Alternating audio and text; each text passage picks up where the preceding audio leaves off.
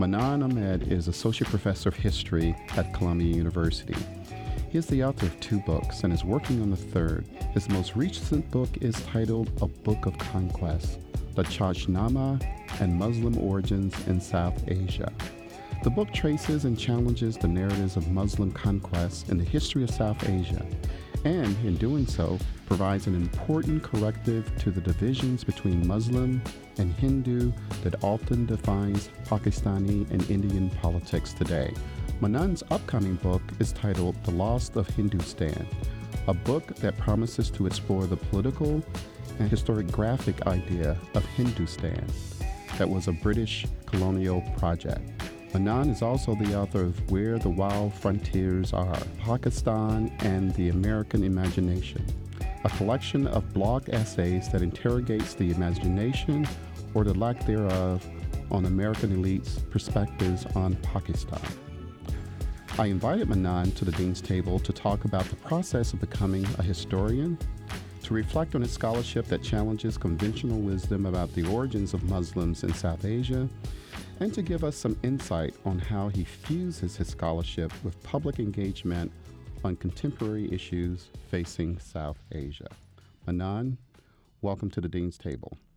Thank you very much. Thank you for having me. So I would like to start with a sentence I read in the acknowledgement section of your monograph, A Book of Conquest. It is the very first sentence, and it reads as follows, quote, "In the summer of 1995, I was an undocumented fast food worker who walked off the street into the offices of Matthew S. Gordon and Lena Dietrich at Miami University in Oxford, Ohio, and asked for their help in becoming a historian. Tell me about your journey of becoming a historian." Absolutely. Yeah. So I guess the background to that story is that I came to the United States in order to become a computer engineer. That was something my parents had. My father was working as an electrical engineer and was very keen that I follow in the, family tradecraft. Mm-hmm. And I did that for a couple of years, and then I basically lost my, will to remain an engineer. Mm-hmm. And I didn't know what the next step was. And during that process, I also was no longer an active student and fell out of status, so I became undocumented. Mm-hmm. And that lasted for about 4 or 5 years. Oh, really? Where I was in many kinds of customer service-oriented work in the service industry. And during this process, I kept kind of reading books and basically keeping a note of what kind of books I was reading. So I had no, let's just say, model that I wanted to be a historian at that time. I was just reading things. How did you select the books? I actually just purchased them by weight. So there was a warehouse next to the Taco Bell where I worked. Uh-huh. And you could go there with a bag, and you could fill the bag with as many books you want, and the bag cost $1. Mm-hmm. And so, these were remaindered texts. So I would just buy these books for $1. Randomly selecting books? I mean, I started to kind of, if I remember correctly, I think I started with biographies. Mm-hmm. And I think I went really deep into the history of psychology for a long time. Okay. And then eventually I got this, let me see if I can remember this correctly. Daniel Boorstin was an American historian. And I read these books of his. One was called The Discoverers. Mm-hmm. And they were kind of big picture world history books. And I really just agreed with them in the sense of the scale and the writing. And I disagreed with them in the sense that the Muslim world or the people of color were absent from this world. That we didn't discover anything. We were the discovered. Mm. And I didn't have that kind of language, but I recognized the lack of a history that I was familiar with from my own background. Mm-hmm. So I went to the library and I looked up in the Who's Who. This is 1995. 93 or 94. I looked up in the who's who his address, and he was the Librarian of Congress. So I wrote him a letter. Really? And I said, I would like to basically do what you did, as in write this kind of history book. How do I do this? Like, how do you do that? And I mailed it out, and a few months later, I got a letter back. Was it a pat response? No. It was a response from him, and he said thank you. And because in my letter I said, well, you did this wrong because I know for a fact that we invented algebra. So you had some critical perspectives, and so he wrote back and he said, thank you for your letter, and I think you are correct, as in, and I feel like you can be a historian, and that was kind of a moment where I said, oh, okay, one can become this. He wasn't born with this book in his hand, so to speak. And at that point, I was living in a very small town in South Ohio. And one day, just kind of driving, chanced upon this campus, which was the Miami, Ohio campus. Was it in the town, Oxford? Oxford, Ohio, yeah, exactly. Okay. And it was a random Thursday or Friday, maybe. It was summer, so there were no students around. And we just parked the car, and I just asked someone, like, where's the history department? And they pointed to a building. I went inside the building. All the doors were closed except one, in which in retrospect, a young man was unpacking some books. And I knocked on the door, and he was Matthew Gordon, who was a Columbia graduate. He had just graduated from Columbia and gotten his assistant professorship. And I said to him, I would like to become a historian. And he said, what are you talking about? And he said, do you have a BA? And I said, no, I don't have a BA in history. I mean, I had a BA in computer science. And he said, well, you have to get a BA in history, and then you have to get a PhD, and then this, and then. He was very nice and very patient and very lovely, and he sat with me over the next weeks. He helped me write a application that he got me admitted into Miami, Ohio. And I did my BA there in history. So you did another 4 years or another undergraduate degree. Yeah, I did a full undergraduate degree. And then Lynn Dietrich was the other person I met. She was an art historian, a very, very influential person for me. And both of them basically gave me the training and literally taught me how to write, in the sense, because I had never written a word in English. And that's how and so from there I went into a PhD program in Chicago. Right. We'll get there in a moment, but this is very interesting. So what are your thoughts on mentorship, given your own introduction to the discipline of history by these mentors? I have never not responded to an email. Because you don't know. You don't know who writes to you and how you intersect with them. And I think the lesson I learned, which is a lesson I keep, is that the people who show up at your door, who send you an email, they deserve your attention. And I think if this young assistant professor hadn't given me attention at that very moment that I needed the attention, I don't know if I had the will to follow through. There's a storyline where I show up randomly and the person says, I'm sorry, I'm just starting this job here. I don't know. Please go to the admissions office. Right. And that would have been the it. And I don't know how the next things would have. Right. So I think for the mentorship, the question that has always been foremost to me is like, how can I be as ethical to everyone that comes into contact with me as these individuals, Lynn Dietrich and Matthew Gordon, were to me. And I've been lucky enough that even in a graduate program, I kept encountering individuals who've been generous, who've been ethical.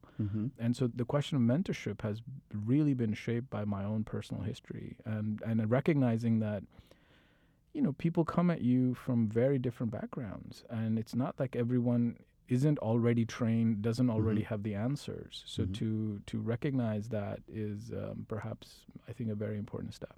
Right. So that's interesting. So several years later, after this encounter with these mentors, you start graduate school at the University of Chicago. What was that experience like? It was quite intense. I mean, University of Chicago is a especially the programs that I was interested in, the Near East and South Asia. They're very philologically centered. They're on the Germanic model. A lot of German Jewish faculty joined the university in the first half and the second half of the 20th century. It was something that I was, in a sense, I was not prepared for. I'm coming from a very small liberal arts college, and my peers were coming from research R1 institutions and had many years of language training that I didn't have. Right. And it took me a few years to kind of find myself as a student. And again, it was a lot of kind of thinking alongside intellectuals who were willing to sit with me and explain, the quote-unquote Chicago way. Right. Which is a particular way I've been told. Yeah, which is a very particular way, and they insist on it. And so, but I was lucky in the sense that Chicago at that moment was a place where some of the leading scholars for post-colonial thought, as well as kind of people who were thinking about questions of globalization were there when I joined. And then some people who were very influential and went on to be my colleagues here, like Sheldon Pollock, where he was the chair of the department when I was there, ended up kind of shaping a lot of my intellectual work. Okay. So then tell me about your book, A Book of Conquest. Any Chicago influences? Because I suspect it's from your dissertation. But I just want to quote here. One reviewer notes, it is an innovative, refreshing, and provocative intellectual history that makes a major intervention in debates surrounding the question of Islam's advent in the South Asian subcontinent. And this reviewer goes on to say, quote, it aims at dismantling the dominant origins myth that portrays Islam's encounter with India as conquest. So tell us more about this project. What is it really about? Right. In a sense, I grew up, before I came to the United States, I grew up in Lahore in Pakistan. And I grew up in a military dictatorship. So I came to my political as well as kind of social, maturity as a 13, 14-year-old. So it's a very, very old city, as in we have accounts as far back as 4th, 5th century, and it's been inhabited since then. And it's a city also that is part of a network that connects it to Kabul and Delhi on the one end and the Indian Ocean on the other end because of the rivers that intersect it. So, and it's I mean, in wide kind of cultural terms, it's always been known as a seat of intellectual poetry, religious and sacral power. So not state. Very little. So it was a site of the kind of the one of the key sites for print publication in the early part of the 20th century. So most of the presses were there. A lot of authors were there. A little bit of kind of Paris vibe in terms of intellectuals who congregated there in the 20s and 30s. By the time I was in Lahore, Lahore was the seat of political unrest against the military dictatorship. And so a lot of my colleagues, a lot of my peers, we were actively resisting Ziaul Haq, who was a dictator who, once he had taken power, kind of oriented himself in alliance with the United States as someone fighting the proxy war in Afghanistan. This is the kind of birth of the Taliban, as we all know. The argument that he used internally to the citizens of Pakistan was that we Pakistanis are not at all like the Hindus of India, and that Pakistan exists in a geospatial and cultural relationship with the Middle East and is no longer part of the Indian subcontinent. So even if we are ethnically, racially, linguistically from South Asia, we need to be imagining ourselves as Arab and looking towards the Middle East. So that's what you hear in your classroom, your school textbook. Mm-hmm. When I came home, my family had a long-standing sort of commitment to Urdu poetry. Mm-hmm. And so we would read, me and my mother especially, we would read these poets who were speaking in a lexical register that dated back 300-400 years and connected to Deccan and Delhi in profound ways. Mm-hmm. So in a way, in at home, you're reading a poem that has nothing to do with the Middle East. It has everything to do with what we call, quote unquote, India, because that's the political border. Right. And I think when I began graduate school, one of the puzzles that I wanted to solve was how Ziaul Haq, as a dictator, was able to marshal an argument that 160 million people connected geographically to a subcontinent didn't actually belong to that subcontinent. And in order to kind of rethink that, I began looking at the source around which this narrative was constructed. And the way that the military state constructed this narrative was, and it also inherited it, but the bulk of it was that there was this general by the name of Muhammad bin Qasim, who in the 8th century came as a part of a military campaign to Sindh, which is right in the Arabian Gulf, currently close to Karachi, the mega city of Karachi. And the argument was that this general in the 8th century, 712, was the first citizen of Pakistan because he was from Arabia, from Syria. Oh. And that Pakistan, even though it was founded in 1947, was founded by that's the founding father of it. Oh, I see. And so they do, in a sense, our school textbook made this radical jump that goes from 712 CE to 1947. And we were told that we had to be like Muhammad bin Qasim, and just very similar story as in your Washington or your Hamilton or founding fathers. Right. So the book is really, in a sense, forcing us to rethink that history, to rethink this jump. And the way that I imagined doing it in my dissertation ended up being very different than the way I did it in the book I published. But it involved us as scholars especially of South Asia, to confront a very basic prejudice that I think the British colonial regime, embedded in it. And that's the prejudice that said Muslims are really in Middle East. They're in Mecca and Medina, in Arabia. That's interesting. And if you're a Musliman in Indonesia, or if you're a Musliman in China, or if you're a Musliman in South Asia, then you're foreign. And this is absolutely backwards if you compare it to the question of Christianity, right? The Christianity is not actually Bethlehem and, as in you could be Christian in any part of the world and then have an additional identity that you ascribe to. And this was really the kind of colonial way of, what the older historiography called divide and conquer, right? So creating a division between different segments of the society, which more or less got internalized because the nationalism that came into being in the early part of the 20th century also recognized this as a winning strategy.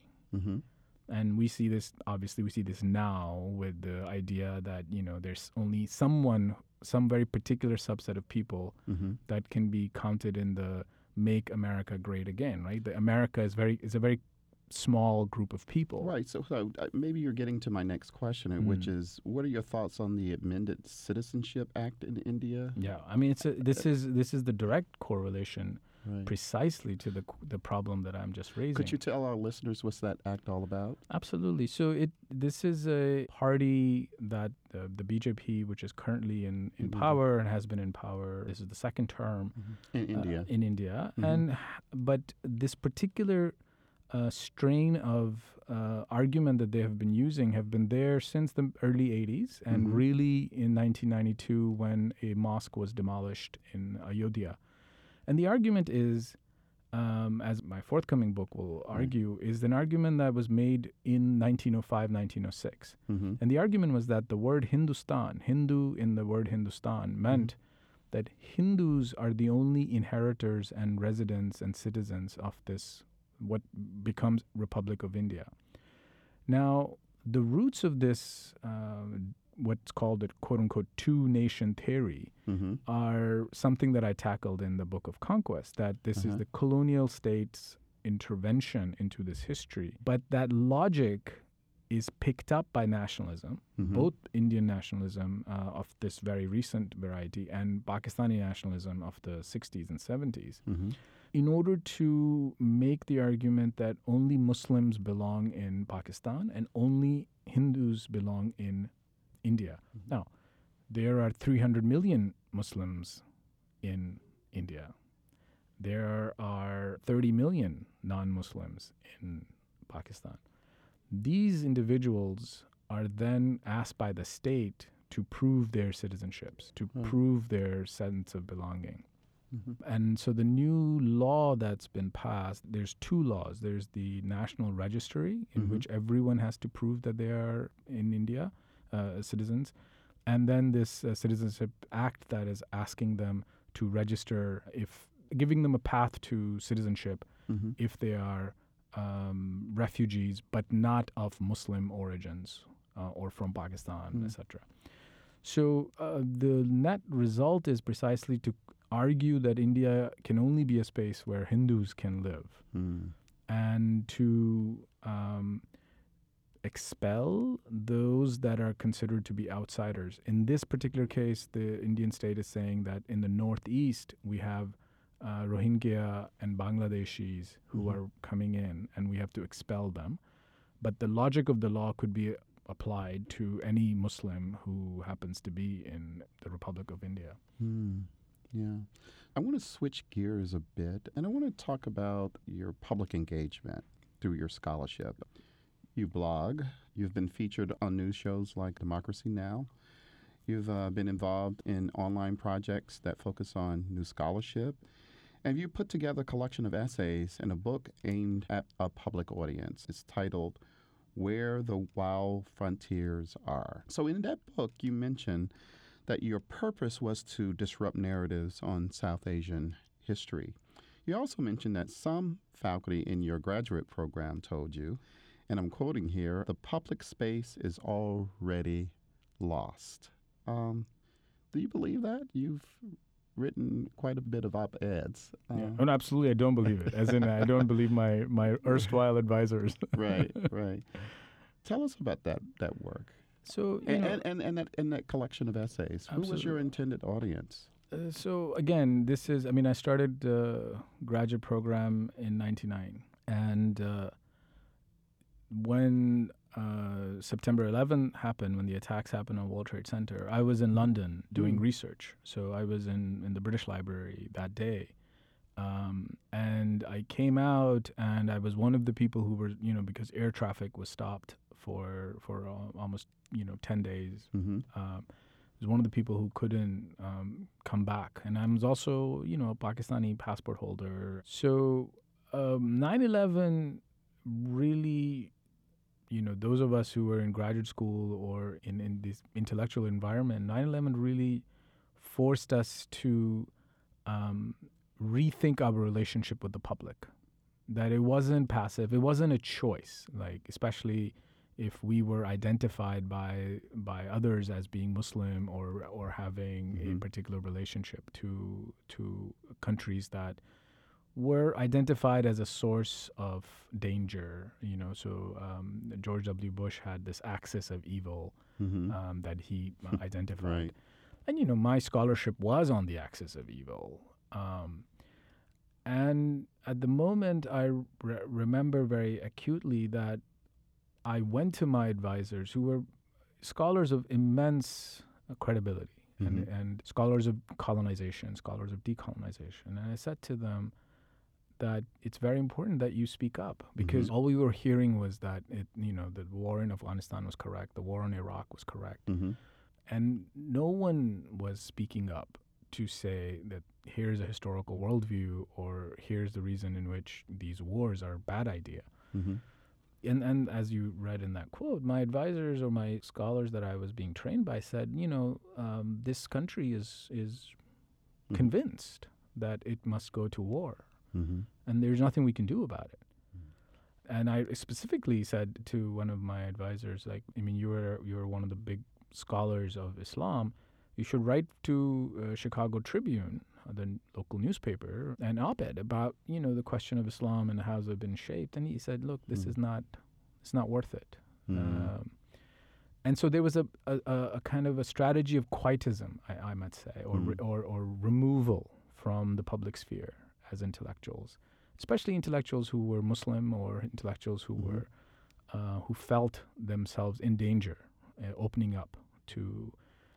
I mean, Rashid Khalidi, who's now my colleague, was one of the scholars who was speaking out because he had been speaking about the question of Palestine for so long, and I think he was receiving at that time a lot of negative attention.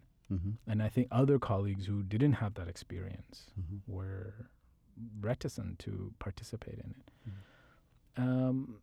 I began blogging precisely because I didn't believe that the public sphere was lost and that I didn't have a role to play in it. I mean, I was just a graduate student in second year grad school. I claimed no expertise in anything. Is this your introduction into being a public intellectual? Absolutely, yeah. I mean, I worked in Taco Bell. You know what I mean? Oh, well, so I worked at Burger King. There you go. So we know how to talk to, so the public is a question of service. Right. But that was exactly, so after 9/11, I began by, people would ask me, I went to, what do you call them? The Knights of Columbus. Ah, really? These lodges. Yeah, very kind of middle of the road spaces. These lodges, and they asked me to come and speak to them about Islam. Huh. And how were you received? They listened to me. Is this in Chicago? This is in Chicago. Wow. This is in Chicago. This is in Ohio, because I still had contacts in Ohio. So I started there. I just would, and then. How did you get these invitations? Because people knew that I was studying Islam, like people who were in the community in Ohio, and then they, there was an actual genuine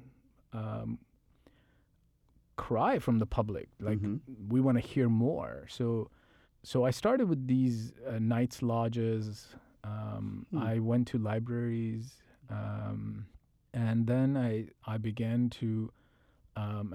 Because of my computational background, I knew how to set up a blog, and I set one up and I started writing on it. And that quickly became a place where especially graduate students and junior faculty who were studying questions of Islam from various backgrounds started to congregate. And I want to say within 2 years, we had a very substantive public presence. I mean, I was invited by New York Times to write my first op-ed, basically because I was blogging and on these issues. And did you find the work rewarding? Did you think you were making a difference? I think, I mean, I guess I never asked myself in those terms of making a difference, but I definitely never felt that I was speaking into a vacuum. I always felt that there was a dialogue. I mean, I got a lot of negative attention as well, but there was always a dialogue. There was always a positive relationship that I always had. Right. So this is interesting to me because we get a lot of perspectives on, public engagement. It's that American society is too ideologically polarized. Yep. And so it seems as though you were talking to people on the opposite end who were receptive. Have you seen a shift in that moment from where we are today, at least in American society? It's a good question. I mean, I remember one of my radio shows that I went to was a very conservative radio host. And he had me on in order to basically make a case against, at that point, this must be 2004, expanding the war in Iraq to Iran. Which he was convinced of. And I went there and we spoke for about 2 hours, and it was a call-in show, so people could call in. And everyone who was calling in was a supporter of Iraq War and was a supporter of kind of expanding the theater. I remember after the show ended, he said to me, it's good that you were able to articulate your position and hold on to it, because we just don't see a informed, principled other side. And you see like no war in Iran or no war, but there's no depth to that. But you were able to explain things that didn't come through. And I don't think I convinced him, but I think he listened to me, which is a different that I think is important to hold on to. I think as scholars, as experts, as informed citizens, it's our duty to contribute our, which is always going to be more complex, more nuance, more history, more theoretical, to the public discourse. I think it's a mistake to say that the public discourse is black and white, and if we are to engage in it, we have to be black and white. I think our commitment to scholarship has always been, within our scholarly circles, is always to a finer, more granular, more reformed outlook.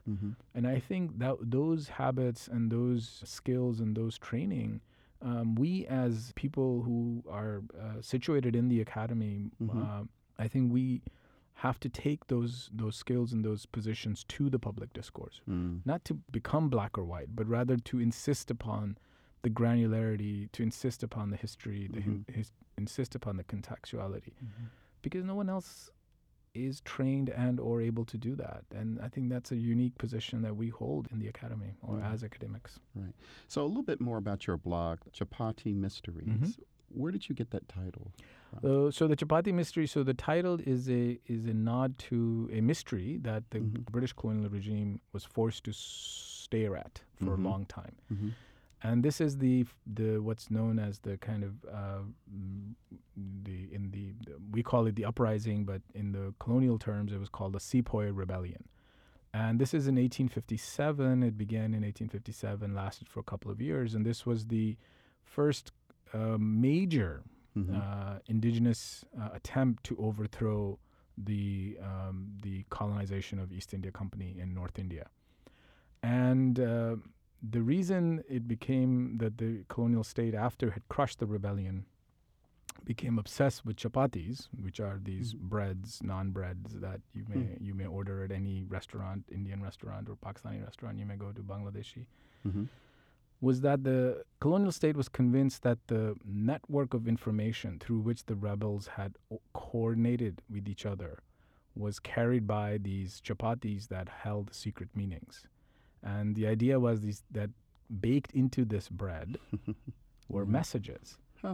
And they became obsessed with cracking that code. And it became, and this would be a familiar story to those of us who have worked on slave rebellions and other kinds, where songs and colors and symbols became imbued with meaning by the colonizer and the slave owner.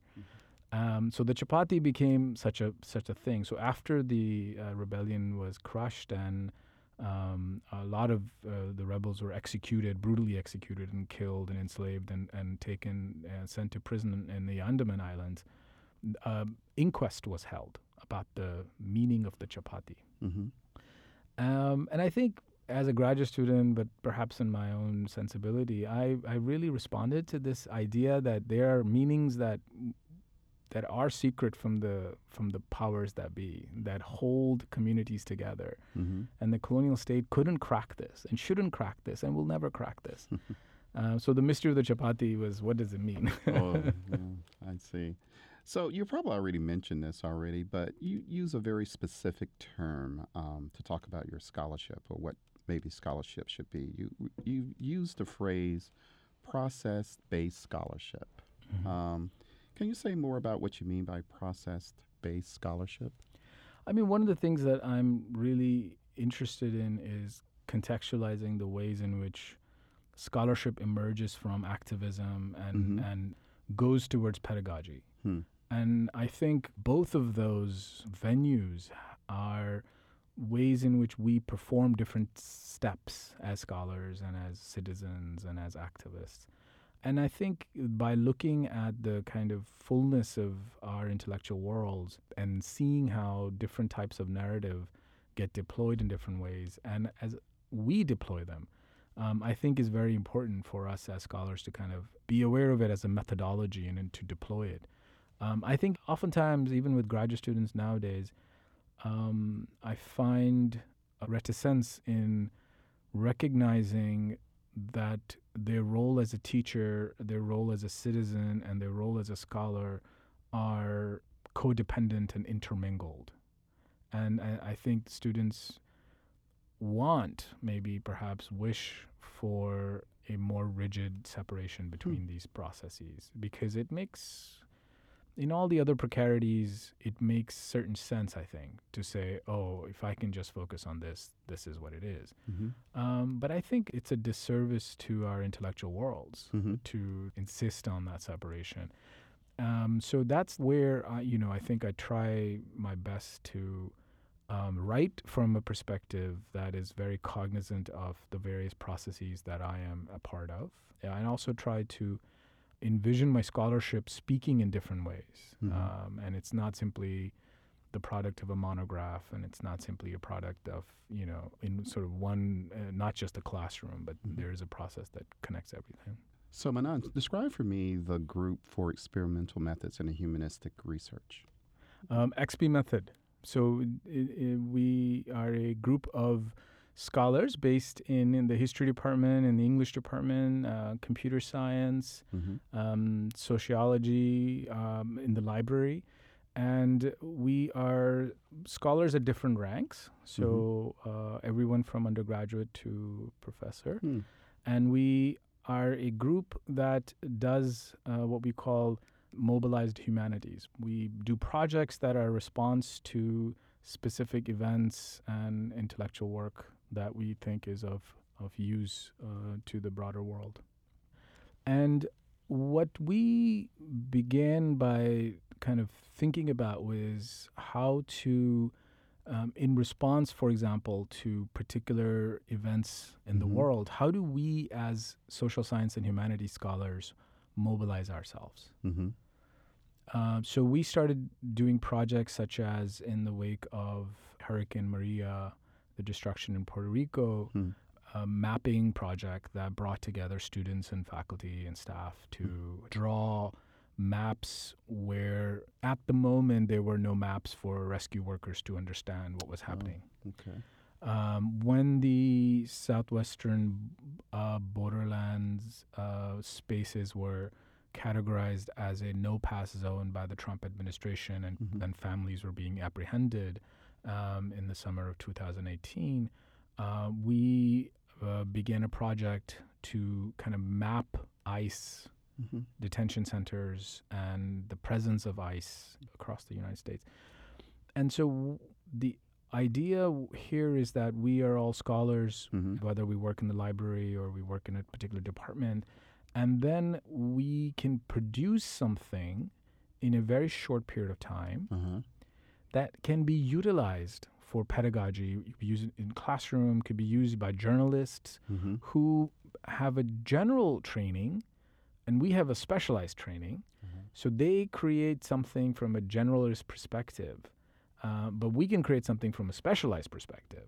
And so the idea with these projects has always been to collapse these boundaries between classroom, scholarship, and even within the university, we have boundaries between disciplines and staff and faculty and graduate students and undergraduate. You know what I mean? Like there's lots of hierarchies. Right. And so the Group for Experimental Method is really a project-based space where we are committed to the idea of non-hierarchical collaborative work.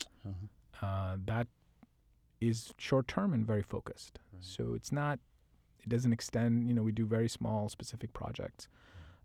Everyone gets equal credit, and we aim this to be facing outwards, aim this for consumption. So the Torn Apart project that we did in the summer of 2018 ended up being heavily used by other colleagues in the journalism, in other departments, other libraries, and I think contributed to kind of people realizing the footprint of ICE in this country when that conversation hadn't started yet. I mean, it's a much more visible conversation now, a couple of years later. But I think that was certainly coming from this philosophy of kind of coming together and using our scholarship to do something rather than cordoning our scholarship and saying, let's work here as activists. No, we are scholars. Let's work as activists from our scholarly perspective. More like scholar activists? More like scholar activists, yeah, absolutely. I mean, the late Edward Said had a lot of mean things to say about, what he called the scholar warriors, I think, the people who were advocating for war in Middle East. And I think there's a positive version of that. Okay. Right. So I actually have a final question. So Manan, you're a historian, so you're very good at remembering dates. You just told me where you were, doing 9/11. Right. You're in a British library. Yeah. Do you remember where you were on December 15th last year? Were you 38,000 feet somewhere? All right. Yeah. Yes, I was. I was in 38,000 feet. Did you get some important news? I did. It was a phone call from my department chair, Adam Costo, informing me that I've been given tenure at Columbia. Congratulations. Thank you so much. Thank you. So you do have a good memory. Well, thanks for coming to the Dean's Table. This has been fun. Thank you so much for having me. It's been a pleasure. The Dean's Table is produced by Ursula Sommer with production assistance from Jack Riley. Our technical engineers are A.J. Mangone, Ariana Sullivan, and John Wepler. Our researchers are Emma Flaherty and Angeline Lee. Our logo is by Jessica Lillian. Our music is by Imperial. I'm Dean Harris.